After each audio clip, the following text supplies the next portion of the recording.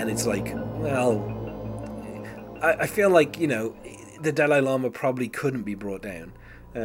Like at the moment, I think the Dalai Lama is like, I don't know what the Dalai Lama at this moment would have to do in his life that people would stop liking the Dalai Lama.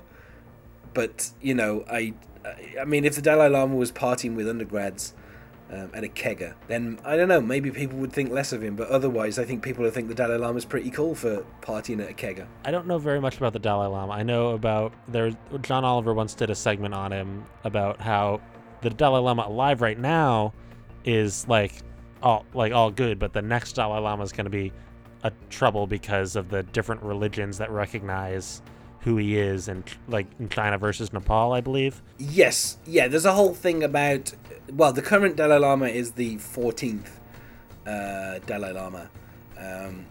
He was born Tenzin Gyatso, and he has been the Dalai Lama for I don't know, a long time at this point. He's kind of achieved this status. Kind of in his 70s and stuff. He got the Nobel Peace Prize in 1989. And he's kind of been well known for his his practice of non-violence and peaceful protests and all that kind of stuff. But yeah, there is a whole thing about how they pick the Dalai Lama, and already kind of China has picked like the person they want to be the next Dalai Lama, and the people in Tibet have picked who they want to be the next Dalai Lama, and I feel like the kind of Gyatso's death is going to cause some issues, when he does eventually die, which I don't know, might not come anytime soon. He's only 83, And then the other thing I know about the Dalai Lama comes from the Tim Minchin song "The Fence." Now, you were from Great Britain. Do you know who Tim Minchin is? Yeah, he's been on quite a lot of comedy shows over here for a number of years. He also adapted Matilda, which is obviously based on the Roald Dahl, novel, and everybody over here is a huge fan of Roald Dahl's writings. Me too. I host a show about Fantastic Mr. Fox. Yes. No one in America knows who Tim Minchin is, so this is a rare opportunity where I get to talk to someone who knows who he is. I mean, I haven't heard like a huge amount of his songs, but he has over in the UK, like one of the more popular things over here is kind of like comedy quiz shows, which are quiz shows where the kind of quiz part is not that important. It's just an excuse for a bunch of comedians to sit around making jokes. QI probably being one of the more popular ones. Have I Got News for You being another one. Mock the Week. Back in the day, Whose Line Is It Anyway, obviously, was a comedy show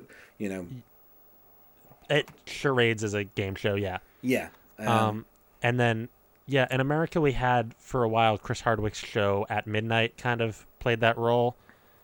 Yes, yeah, where the game isn't really that important. It's just an excuse for people to make a load of jokes. Yeah. Yeah.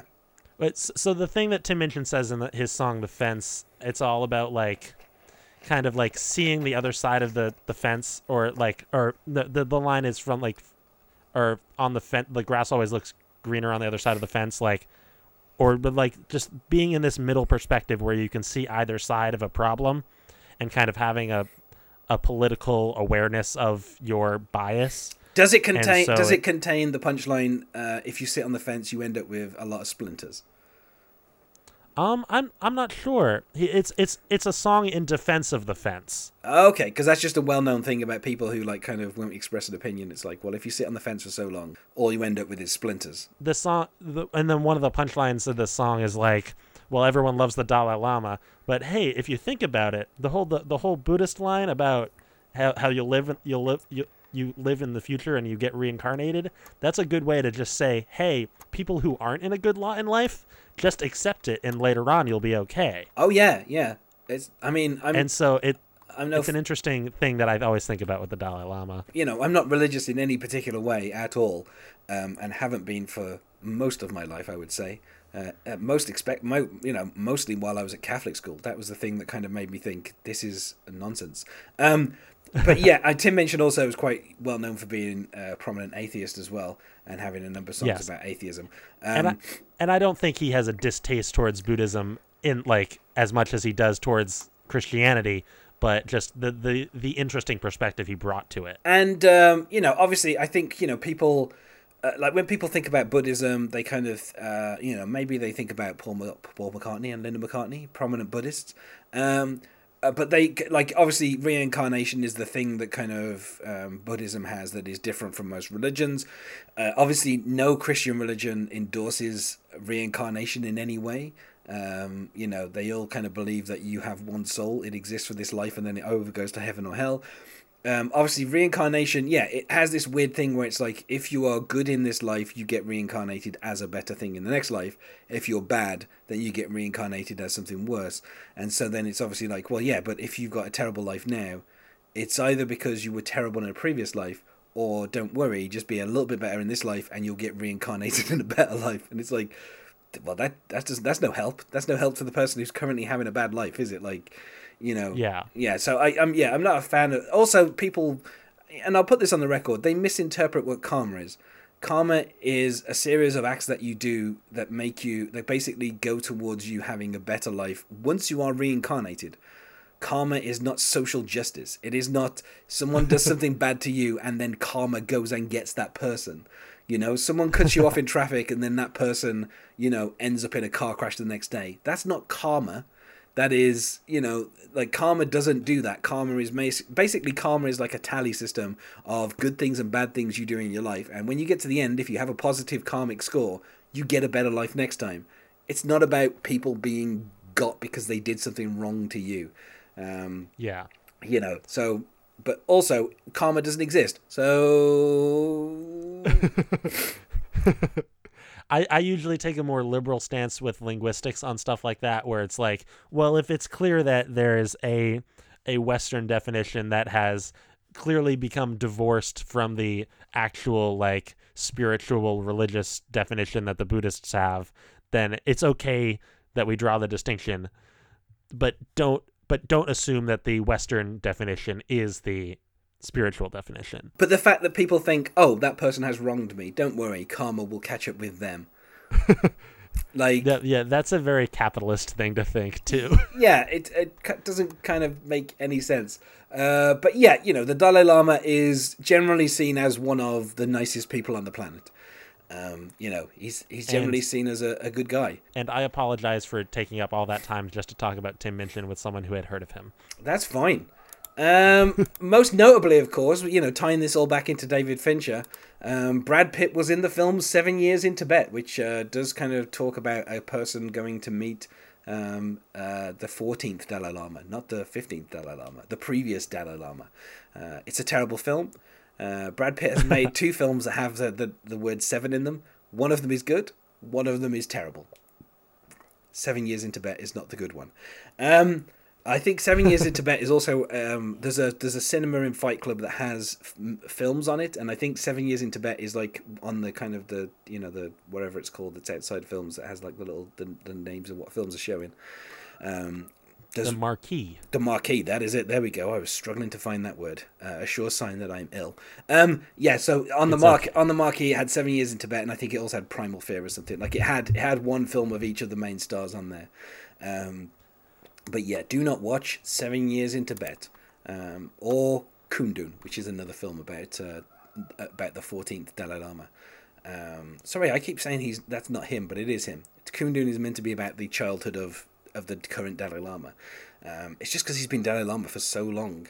One forgets, don't they? Kundun, of course, is the subject of one of my favourite jokes in The Sopranos. Where Christopher is outside of a club and he sees what looks like Martin Scorsese, but is in fact someone just impersonating Martin Scorsese. It's not really Martin Scorsese, and he just says, "Loved Kundun." Like that's literally the only thing he says to Martin Scorsese as he walks past, which was his most recent film, I think, when that series of The Sopranos was out. So it's a nice little joke. Well, that's like in Jay and Silent Bob Strike Back when Jay sees Ben Affleck and he's like, "Yo, I loved you." You're the bomb in Phantoms, yo. Yeah. Yeah. Wait, no, other Jay and Silent Bob Strike Back thing. Yesterday we were talking about Gone Girl, and I just want the Gone Girl line reading but like the Good Will Hunting line reading from Jay and Silent Bob Strike Back. So something like, Oh, I guess now you're gone, girl. Oh no, I made him die. I'll just have to edit that cough and fit out. Podcasts actually have Santa Claus rules, the Tim Allen Santa Claus rule, where if you make the previous podcaster die and you keep going, you have to finish the podcast. Yeah, hopefully this podcast won't kill me.